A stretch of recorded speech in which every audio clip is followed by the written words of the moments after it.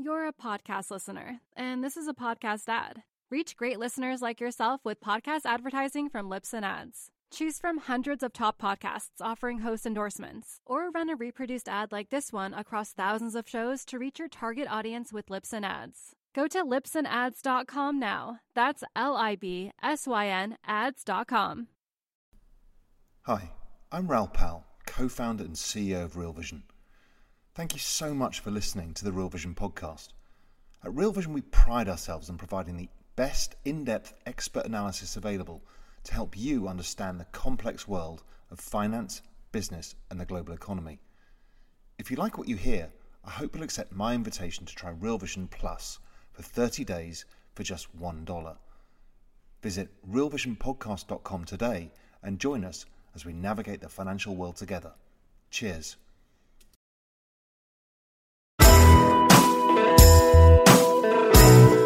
Human beings are susceptible to the power of suggestion. We always have been, and we always will be. That flaw in our character has been the foundation of one of the world's largest industries for over a century. Not only is that industry central to our everyday lives, but it's morphed and changed with each advance in technology to ensure that it remains both relevant and central to the human experience. Accordingly, it's also become one of the industries most sensitive to economic fluctuations. And, after a string of poor earnings announcements and the meteoric rise of two tech behemoths which have completely disrupted its traditional business model, not only are questions being asked about what its future may look like, but also about what its struggles tell us about the broader economy. This week, on Adventures in Finance, the advertising industry.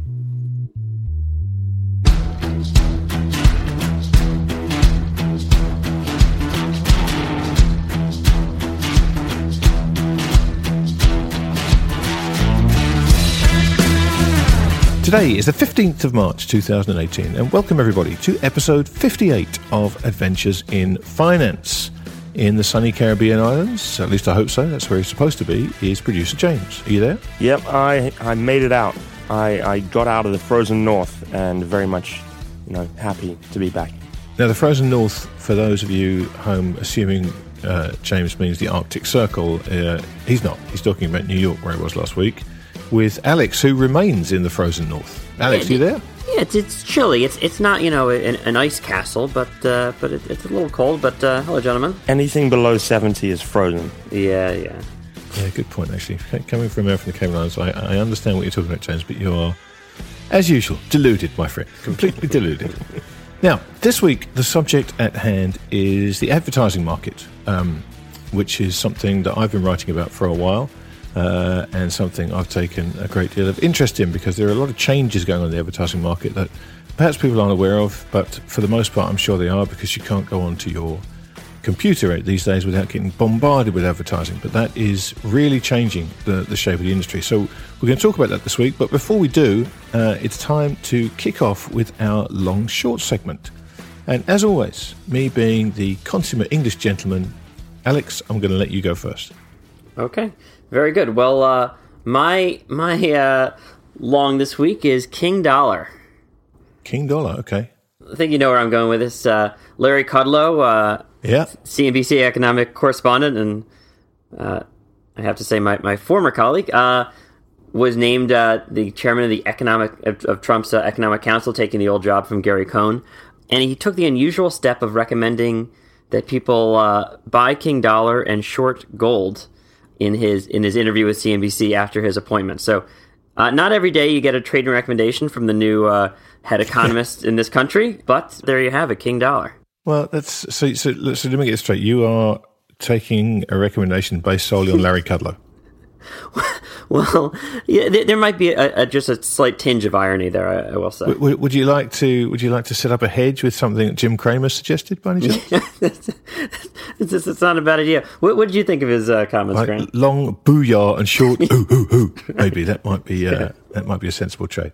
Look, the appointment. I don't think it came as a surprise to anybody. His name's been bandied around for some time. I too was surprised about him making a long-short recommendation on his first. Yeah, in fact, he could join us for this segment. Yeah, no, exactly right. Although I would have taken the other side of that. But I just got back from the Malden conference in San Diego, which was a fantastic event this year, actually. I have to say, one of the best I've been to. And the dollar was at the center of a lot of the conversations. It certainly formed a big part of my presentation and plenty of other people. And I have to say, the consensus was very much, actually almost unanimous that longer term the dollar goes lower, but we could be in for a face-ripping rally in the short term. So a lot of the things people talked about, including me, were predicated upon waiting for that rally to run its course before taking what I suspect will be a trade that you can run for the next few years. So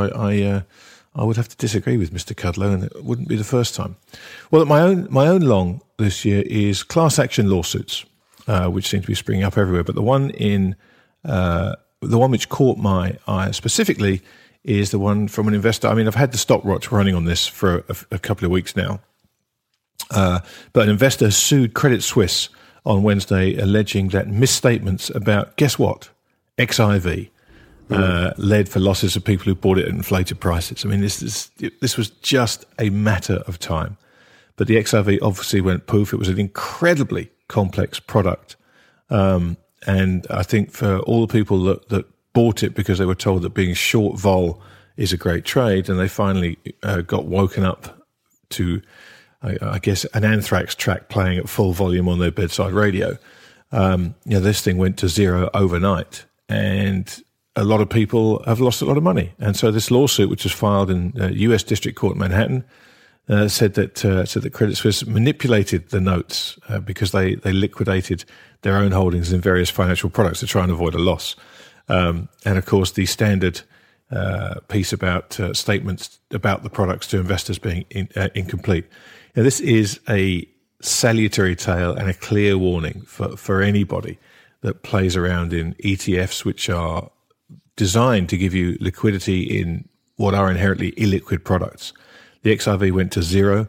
This is just the first of these lawsuits, and I feel certain there is going to be an absolute avalanche. And this thing was up 585% for the 2 years prior to when it went to zero, funnily enough. And obviously nobody was sending any lawsuits in about making outsized gains, but we live in a world where people don't like to lose money. They've got very used over the last 10 years or so to making money without ever having any drawdowns. So I am long class action lawsuits, which I suspect are going to be coming out of our ears shortly.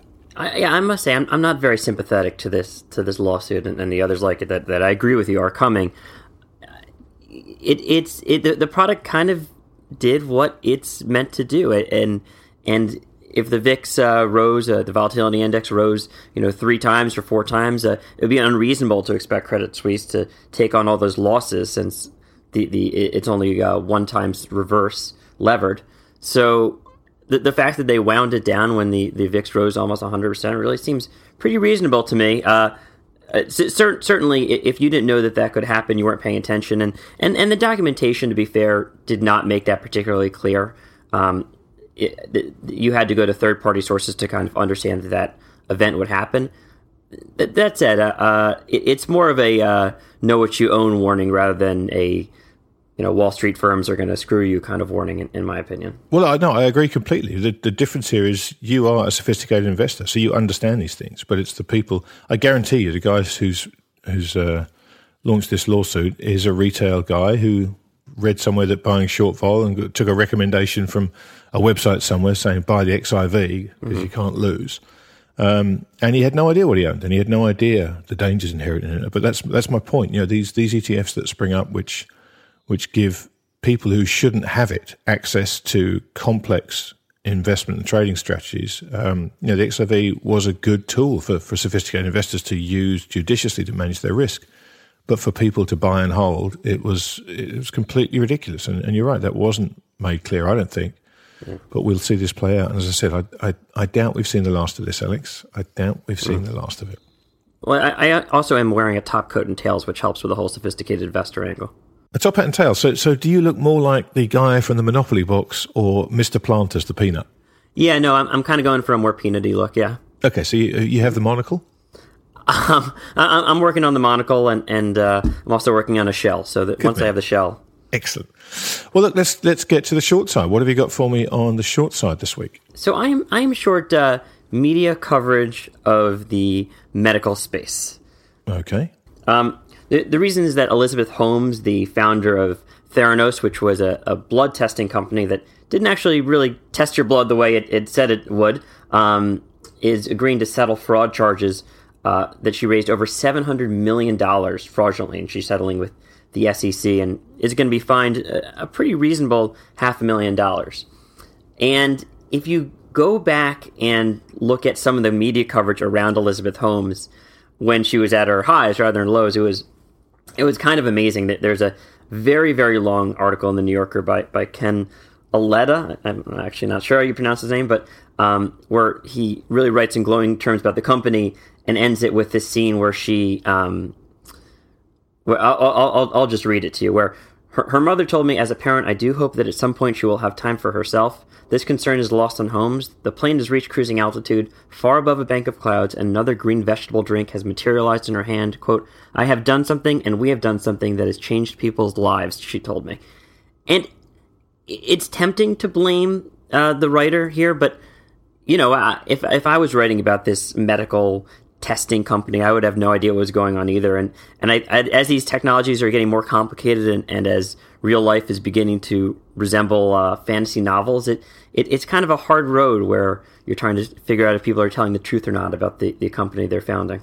Well, the problem is we are desperately seeking celebrities in this day and age. And so any success story, it's almost a race of journalists falling over themselves to make a bigger celebrity out of that person. I mean, I remember the Theranos hype well, and there was always something that just felt a bit gratuitous about the whole thing. I mean, I didn't know it was a fraud, obviously, but I remember at the time thinking, this is a lot of fuss to be made about this person and this company and this whole business. So it's no great surprise to me that there's going to be a lot of those great articles that the internet preserves for us for all of time, where we can look back and go, what were you thinking? Akin to Paul Krugman's comments about the internet back in 1990, whenever it was. Well, that's the other thing is that you can't go back and it's hard to find an old newspaper article about Charles Ponzi and what a great investor he was, but you just look up Elizabeth Holmes and this is on the first page of the links forever. Well, I mean, I guess our only hope now is that whatever kind of fraud she's pulled gets called a Holmes scheme in future. Maybe she can preserve herself like that. All right, listen, my short this week are Russians, but a very specific group of Russians, and that is Russian aircraft engineers and maintenance crews. There's a fantastic story about a plane that was taking off in Yakutia. And for those of you unaware where Yakutia is, it is the capital of the Sakha Republic in the Russian Federation. And this plane was taking off carrying $378 million of gold, diamonds, and platinum, 9 tons of gold plus a bunch of diamonds and platinum. When, as it was about to take off, the cargo door opened and the 9 tons of gold, $378 million, was scattered all over the runway as it took off. No. Yeah. Now, the plane apparently was fine. It flew up. It made an emergency landing at McGann and then turned straight around, came back, picked up all the stuff and went off again. So it's basically like a FedEx guy that has a package fall out the back of his truck. But the beauty of this story is there's a fantastic picture on the internet it says the police cordoned off the runway where the precious metals scattered and switched the airport to an enhanced control mode. Now the photograph shows a runway littered with precious metals, rocks, stones, and 4 guys standing around with their hands in their pockets looking at it. It's just, this is enhanced control road in Yakutia. So the cargo belonged to the Chukota Mining and Geological Company. Apparently 75% of whom is owned by the Canadian company Kinross Gold. So no doubt this will be all over the Canadian media at some time soon. But there's another fantastic picture of the cargo doors. I mean, it literally looks like this was too heavy and it's fallen through the bottom of the plane. So I guess the moral of the story is if you do want to ship 9 tons of gold anywhere, get yourself a different plane than the Nimbus Airlines AN-12 and don't have it serviced in Russia. Well, of course, now that Larry Kudlow is short gold, I'm sure that they were hardly bothering to pick it up off the runway. Well, maybe this was an attempt to put that trade on. Let's when someone told them maybe we should dump our gold, perhaps they took them too literally. There is interestingly enough, there is a Yakusha media news agency. So I have to wonder what the staff is like there and how many stories a day they've got. It's probably one guy in a dusty shed somewhere with a cup of coffee and a cigarette on the go, just waiting for the phone to ring all day. Can you imagine the day that this happened? I'd be curious what entrepreneurs they write glowing stories about there. Yeah, I don't know. There will be some sort of biotech company in Yakusha which is doing great things, which will be all over the cover of the Yakusha Globe or Globe and Mail or whatever it's called. Anyway, enough of falling gold and diamonds and falling biotech stars. Let's get into the feature of the day, which is, as we mentioned earlier, the advertising agency. Yeah, so WPP, the advertising giant, has not had a particularly good year or even few years. Reported some really terrible results at the beginning of this month. And Grant, you've been ahead of this story for a long time, so I'm excited to really dig into it with you and find out all about what's going on.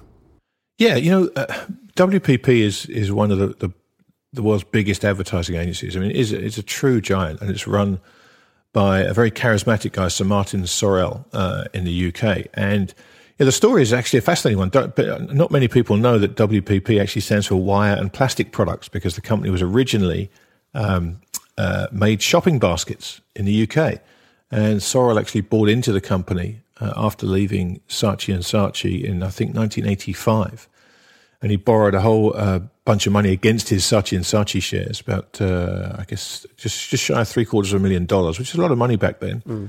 And he basically ended up taking over this Wire and Plastic Products and turning that company into an advertising agency.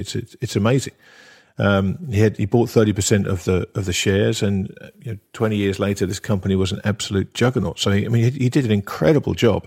Yeah, and he pursued this string of increasingly improbable acquisitions, it seems. Yeah, it was amazing what he did. He as soon as he basically joined WPP, he just started acquiring businesses, below the line businesses. There were direct marketing and sales promotion businesses, which at the time were incredibly unloved. He did a fantastic job of taking these businesses, consolidating them and incorporating them into the WPP's existing business. But in 1987, he did something absolutely extraordinary. He launched a hostile takeover for what was one of the biggest advertising agencies in the world, J. Walter Thompson in the US. And this was a company which traced its origins all the way back to before the US Civil War.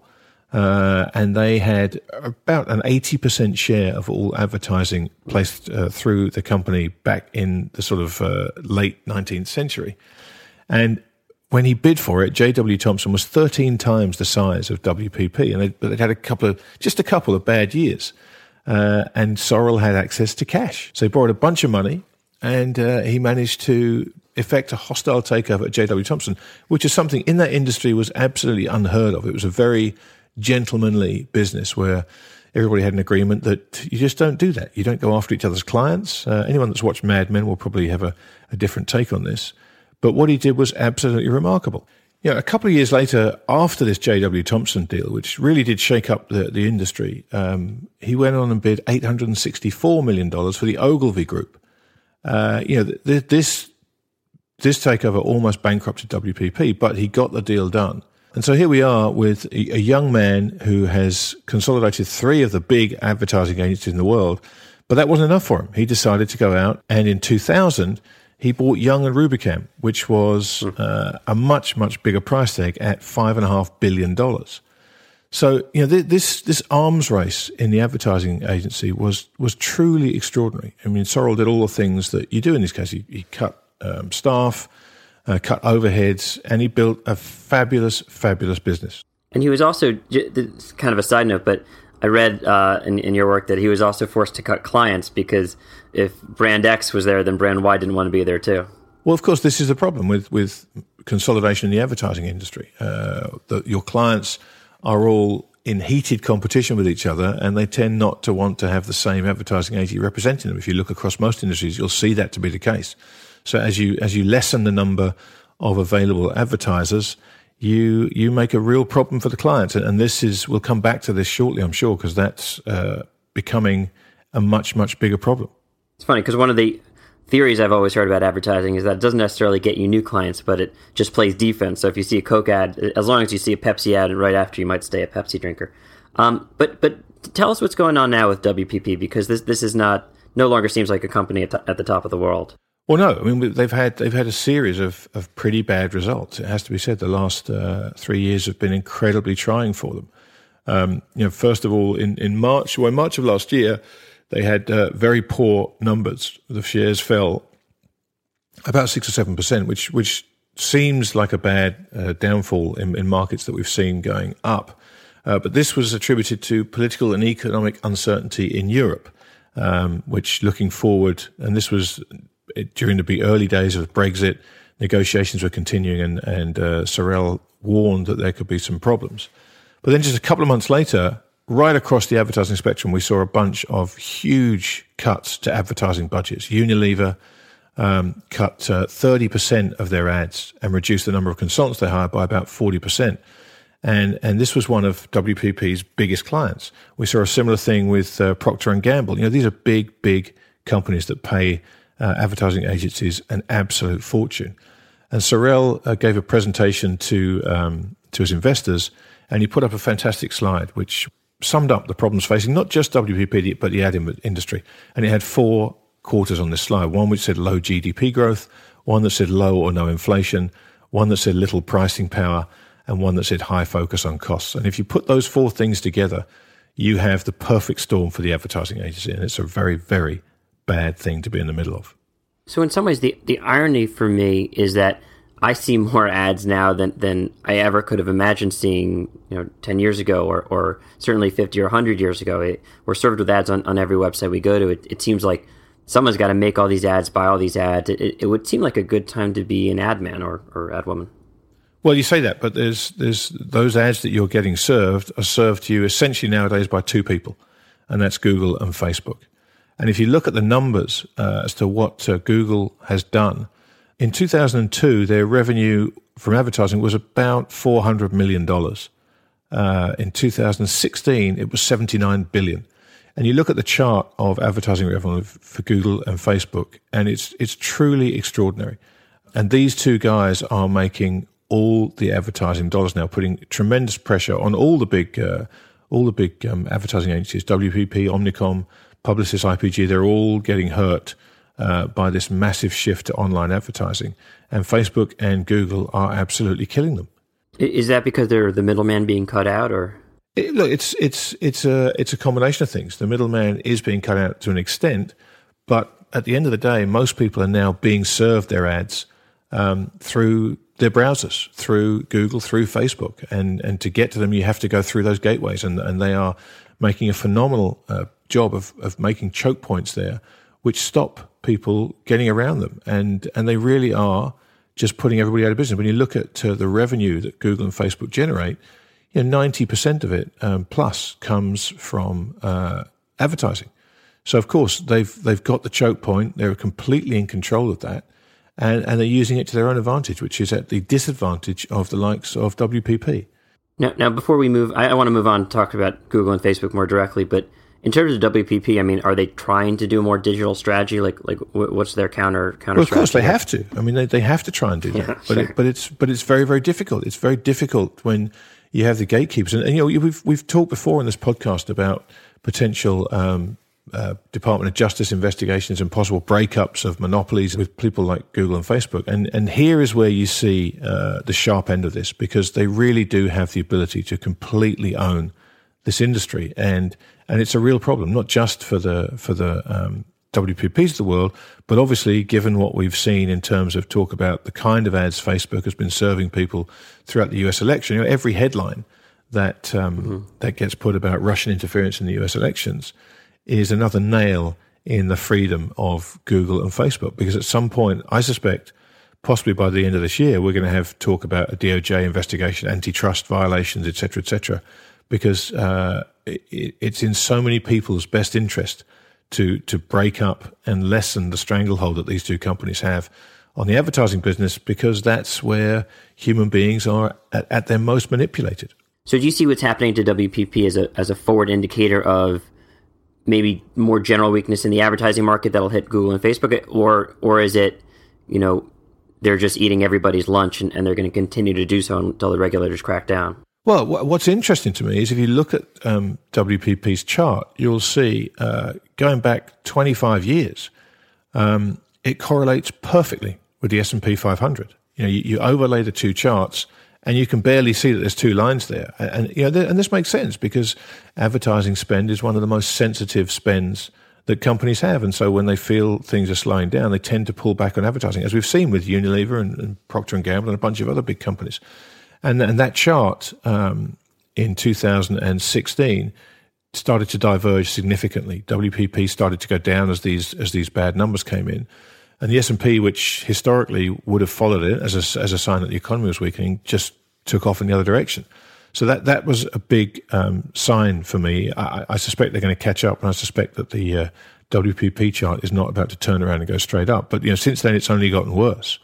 This advertising industry is under tremendous pressure.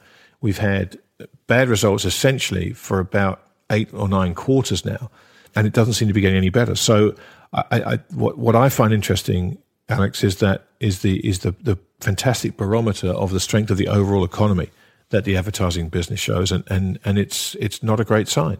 But if WPP's problem is really Facebook and Google, then maybe it doesn't serve the same purpose as an indicator that it used to. Well, that's quite possible. Yes, it's absolutely possible. But it's amazing how dramatically those charts began to diverge, essentially back in 2016. It's literally, you can see it's almost on one day. They've just suddenly decided to go in the other direction. And I don't think, with all the amount of time and thought that's gone into covering Facebook and Google the last few years, this shouldn't have been a surprise to anybody. And maybe it wasn't, and maybe it just speaks to the kind of markets we've had where everything just kind of went up and disregarded the news. And I've said this for years, that nothing matters to anybody until it matters to everybody. And this is a perfect example of that. So yes, that you may have a point there, Alex, but I suspect it's part of a broader but very slow-moving understanding of the general weakness in the economy. So do you see that weakness rolling into the Facebooks and Googles of the world next? Is WPP on the front lines of advertising, and then these big tech companies will get hit as well? Yeah, I think it'll have to, because what was interesting when Procter & Gamble cut out their marketing spend, they cut $100 million in digital marketing spend because they did a survey back in June of 2016, and that survey said that the digital ads were largely ineffective. Basically, people didn't watch them. People just clicked away from them and really weren't paying attention. So, when you look at this, you look at the total advertising spend in the media is going down.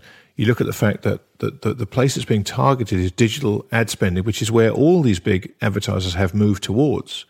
And you read stories by people that spend multiple hundreds of billions a year in advertising saying that digital ads are not worth the money.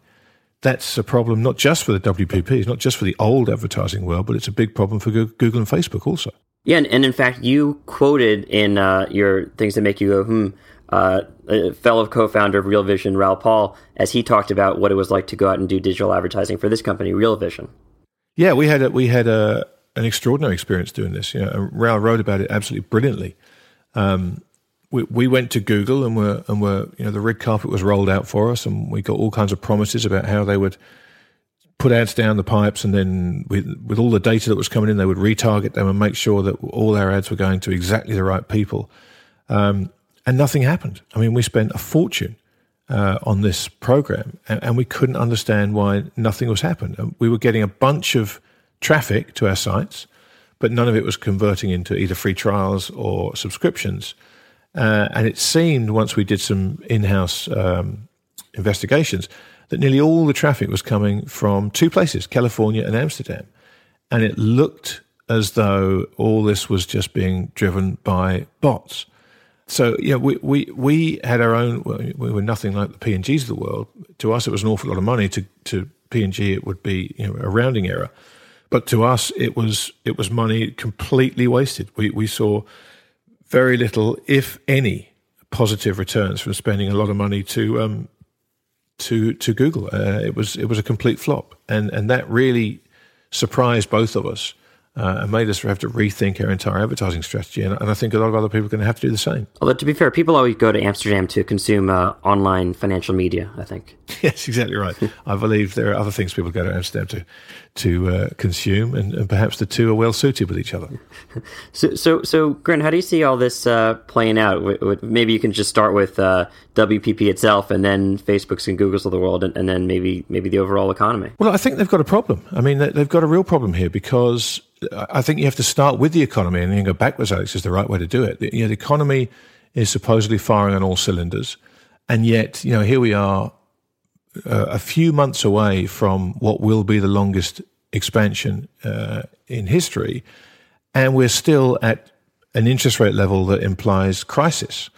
And so, the economy is not standing on its own 2 feet, because we have interest rates at just over 1%. We still have massive QE from the central banks outside the Federal Reserve. And so this narrative that the economy is strong is just a fallacy. It simply is not true. And advertising is one of the most sensitive industries on the planet to the strength of the economy. So, of course, if you work backwards from a weak economy, you're going to see weak advertising. You're going to see declining ad spend. You're going to see weak revenues. And when you look at the percentage of their revenues, as I said, above 90% that make up the returns for Facebook and Google, those two guys, I think, have a big problem coming. Right now, they're still part of the FANG phenomenon, and people aren't really trading them as individual companies as we used to, but more part of a momentum strategy or part of a bunch of ETFs. But I think if people start to look at them as companies and research them as companies, just as the advertising agencies have done, the ad agencies have all fallen away from being almost perfectly correlated with the S&P. And the fact that the FANG stocks are leading the S&P, by definition, means that they're correlated with that. But at some point, this reality is going to hit. And it's a problem. Facebook ads cost almost 25% more now than they did a year ago. So the prices are going up, the effectiveness is going down. And that's not really a great business model. All right. In closing, Grant, when's the last time you bought something based on an ad you saw? It's a great question, actually. Funny enough, I don't remember. But what I do remember is Googling things online that on Amazon or wherever, looking for things that I do need. And it's amazing how, and I'm sure everybody listening to this has noticed this, those ads get served up to me every time I go into a browser for months afterwards. I mean, it's truly extraordinary. Thankfully, I wasn't looking for anything remotely sketchy. I seem to remember it being a backpack. But after looking for an innocent backpack, I got served ads of backpacks on every site I went to for months afterwards. So to me, I click through at the first chance I get on a YouTube video where it says skip ad, I skip it. I mean, I just don't look at any of these ads, and I'm sure I'm not in the minority here. So I think this whole industry is ripe for a massive shakeup. Well, very good. So I don't want to make this podcast just about us. So let's bring in another guest. Let's bring in Daniel Ives from GBH Insights, who I think, Grant, might have a different perspective on the advertising market than you. Dan, welcome to Adventures in Finance. It's great to be here.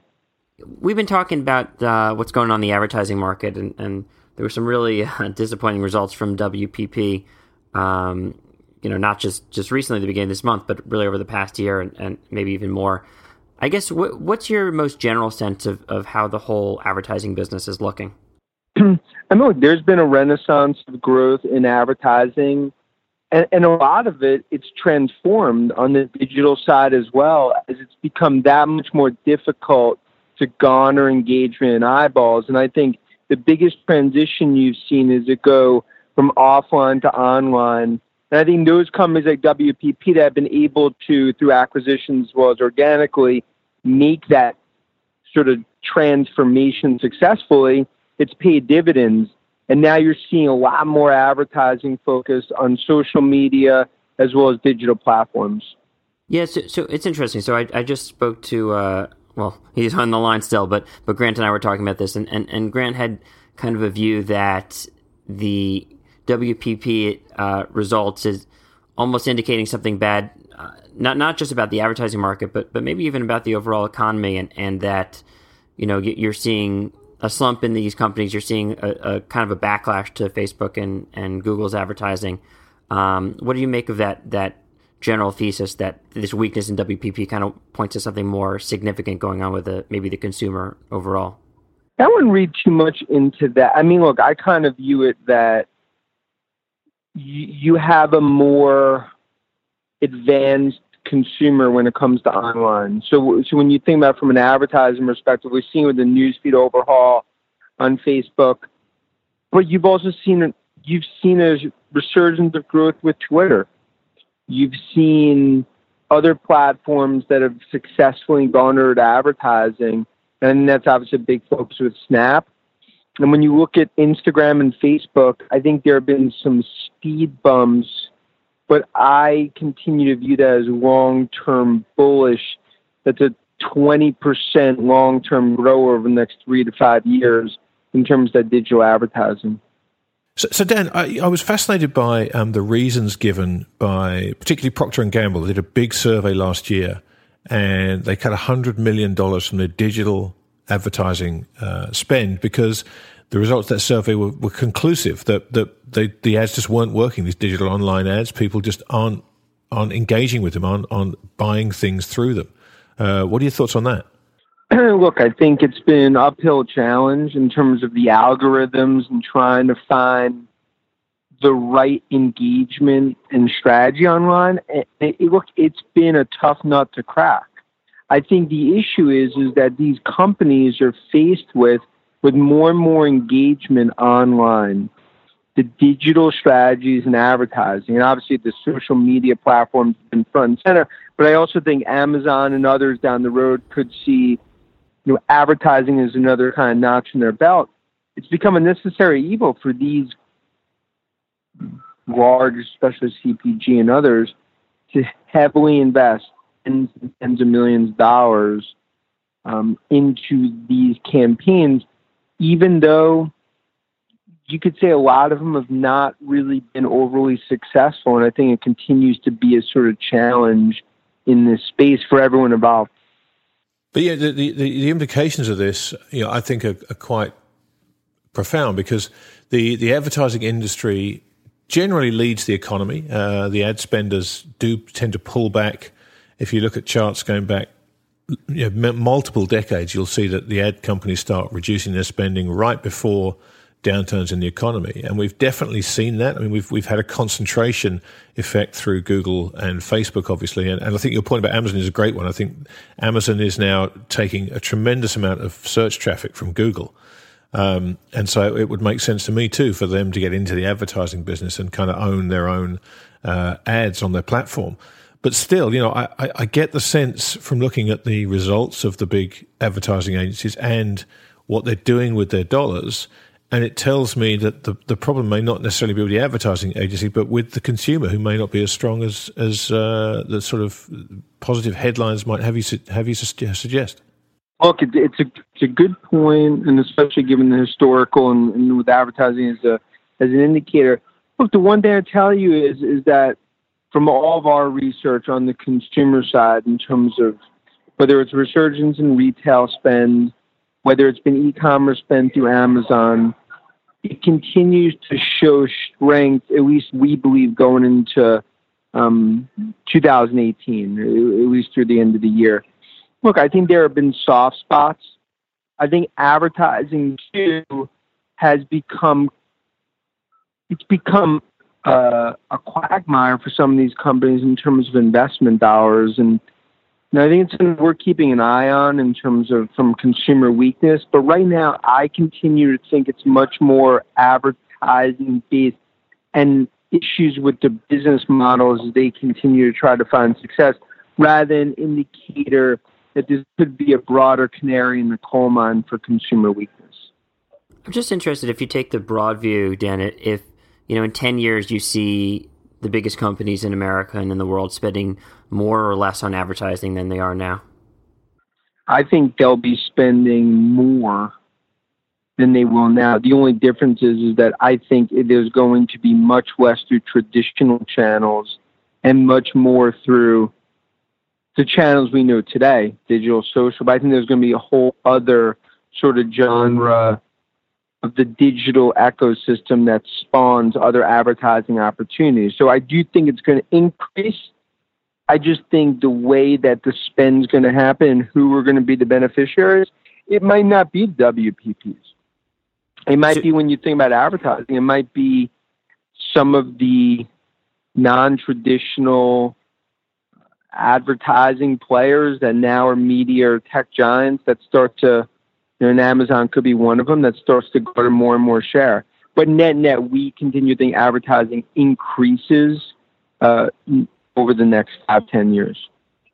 Do you think this will be paid advertising? In other words, do you think it'll be, buying an ad here or there on a website or maybe not on television so much, or do you think it'll be more kind of strategic social media advertising, things that don't look like ads? I'm just kind of curious what you see the character of the environment looking like. Yeah, I mean, it's a good point, because especially with what we've seen with the newsfeed overhaul and fake news, and especially a lot more focus regulatory-wise on social media, and you've seen the crypto ads that have been taken down now by Google. I believe it's going to be paid, but I think more of it is going to be around engagement, potential click-through, and other means of advertising to capture eyeballs and capture mind share of the consumer online. And that could be through the TV set, whether it's Amazon Prime, as well as other streaming platforms, or social media. So I think it's going to be in a number of forms, but I do think, to your point, the advertising model is going to have to transform as you're getting a smarter consumer that is not clicking through and not being engaged. And I think a lot of these companies that have spent like a P&G $100 million are starting to go back to the drawing board and figure out their strategy for the next 5-10 years. Yeah, Dan, you bring up a great point there when you talk about Amazon. Obviously, TV advertising has been one of the biggest growth drivers in ad spend for decades. We've seen that tail off, and with the move towards the Netflix model, the Amazon Prime model, being able to watch things on HBO when you go and download them to your iPads, obviously one of the biggest platforms for advertising spend is moving on the part of the customer away from advertising. Customers don't want to watch ads. They want to just flick through and watch the content without it. And every single quasi-TV growth experience that we're seeing now is in ad-free, pure content spend. And yes, while they could start to put adverts on Netflix, I guess, you get the sense that their revenue model doesn't necessarily need that. It'll be a nice kicker for them. And B, their audience doesn't want it. So what happens in the TV space from here? Well, there's definitely challenges, right? I mean, and you've seen from traditional media, and I think it speaks to some of the moves that Disney and Iger have made with the Fox acquisition in terms of just betting heavily on streaming. But I do think, from an advertising perspective, I think you're going to see less ads, but also I think pricing power increases. I mean, I think from an ad load perspective, with less, we'll call it inventory, pricing could increase. But that's why traditional TV, traditional media, it's so clear about content and driving engagement for subscribers and making sure that in this cord-cutting environment, they're going to continue to be relevant players in advertising, even though the overall share could decrease, and that advertising can show up in other areas, whether it's social media, digital, streaming. But that's also why every traditional media company, as well as telco company, from a Verizon to a Comcast to a Disney, streaming is front and center because they need to have a strategy that is their traditional strength, but also one that gives them a significant foothold on the streaming side, because that's where potentially streaming and or social media is where a lot of the advertising dollars could come through. So if you had, I'm going to give you a bit of a thought experiment here, but if you had $1 to invest in anything or any company or any person that will benefit from these changes in advertising, it can be a public company, it can be an ad tech startup, it could be a content creator, who really stands to benefit the most from these changes you're outlining? Yeah, I mean, look, if I had $1 today in terms of who stands to benefit, ultimately, it's Facebook and Google that are going to be the primary beneficiaries of this. Forget the newsfeed overhaul at Facebook. But I think you're going to see more and more of that advertising pot going toward them, and those 70% that they own today. I think tangentially, like a Twitter could be another beneficiary, but that's on, even though it's non-traditional, as WPP and others are, obviously the advertising giants, that's where I would sort of invest in terms of this being just another notch on that belt in terms of that growth piece. Dan, do you see, as I do, a threat here to Facebook and Google in that they have become huge choke points for advertising campaigns, for advertising spend, and they're also getting a lot of negative headlines in terms of how those dollars are spent. We've obviously seen all the Russian election stuff going on. They provide very convenient targets for someone like, for example, the Department of Justice and antitrust investigation. And this, to me, seems almost inevitably to be in their future somewhere. Do you see that as a threat, or I do, or am I completely out of my mind, which has happened before? The biggest risk to those names is regulatory from a crosshairs. I mean, you've seen them all face Congress, post-Russia meddling. And I think that's why they've had to play nice in the sandbox with the newsfeed overhaul, the crypto advertising, and some of these other areas, because what we've seen happen over the last 18 months, they become more powerful, but then we've seen the negative side of social media. So I do think that is a slippery slope for those guys, and they're going to have to continue to have olive branches and handhold, not just within the Beltway, but also within the EU, because that probably represents the biggest lingering risk out there is the potential crosshairs of regulators. But that's why I think proactively they're trying to remedy those situations. And anytime they see some gray area, like let's say crypto advertising, that they'll decide to just ban that like Google is, rather than create just more clouds for them to deal with. So Dan, thanks so much for joining us, providing a different perspective on the advertising market. Where can people find more of your thoughts? Yeah, so Chief Strategy Officer and Head of Technology at GBH Insights. You can visit our website, or give us a call or email, and we really appreciate inviting us on, and always great to talk with you guys. Thanks, Dan. Yeah.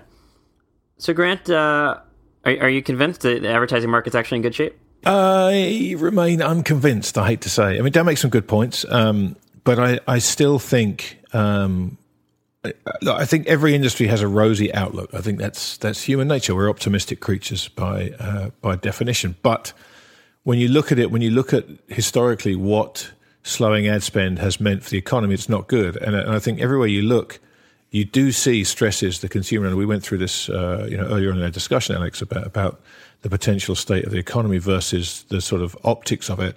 And I think you have to be cognizant of that when looking at the advertising market. And I think there are just plenty of headwinds and very few tailwinds right now. So to me, the WPP results are not the end of the story. I think we're in the middle of this thing, and I think it's going to get worse before it gets better. Yeah, but personally, I'm not sure whether or not I agree with your view of the overall economy. However, I was thinking about the last time I bought something based on an ad, and it was probably something I didn't know was an ad. It was because I see things online on Reddit or on Twitter that sound like exciting products, and I go and buy them. And maybe it was placed by a very clever marketing person at that company or third-party marketing person. The business of buying and selling ads, to me, doesn't seem destined to do well, no matter what the economy does, frankly. Well, they would have to be clever to get past you and sneakily get you to buy something without realizing it. That's for damn sure. Well, I'm sophisticated, Greg. Exactly right. Well, that concludes another episode of Adventures in Finance. Now, before we go, you all know it's coming. Hopefully you're not fast-forwarding through this. Important information from our lawyers, our legal disclaimer. Anything you heard on this episode should not be considered as trading advice. These are our opinions and the opinions of our wonderful contributors. So do your fundamental research, chart your technicals, place your stops, and please always trade responsibly. We'll be back next week, but in the meantime, if you've got an interesting question about this week's show, then we would love to hear from you. So send us an email or leave us a voice note at podcast@realvision.com. And if you really liked what you heard, please subscribe on iTunes and even leave a review. Yes, we love those reviews, so please leave a good one. Yes, we do love them. We love them every bit as much as James' voice suggests. To keep up to date with the latest interviews, research publications, and of course podcast episodes, then follow us on Twitter @RealVision. We're also on Facebook and LinkedIn. Just search for Real Vision. And you will find us. It's like magic. You can follow me on Twitter @TTMYGH. You can follow me on Twitter @AcesRose. You can follow me on Twitter @AIFJames.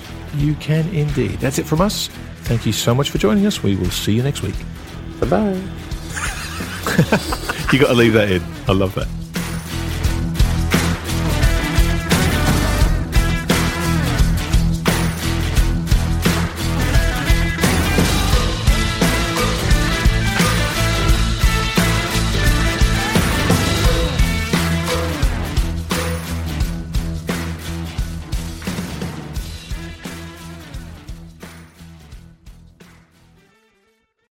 You're a podcast listener, and this is a podcast ad. Reach great listeners like yourself with podcast advertising from Libsyn Ads. Choose from hundreds of top podcasts offering host endorsements, or run a reproduced ad like this one across thousands of shows to reach your target audience with Libsyn Ads. Go to libsynads.com now. That's LIBSYN ads.com.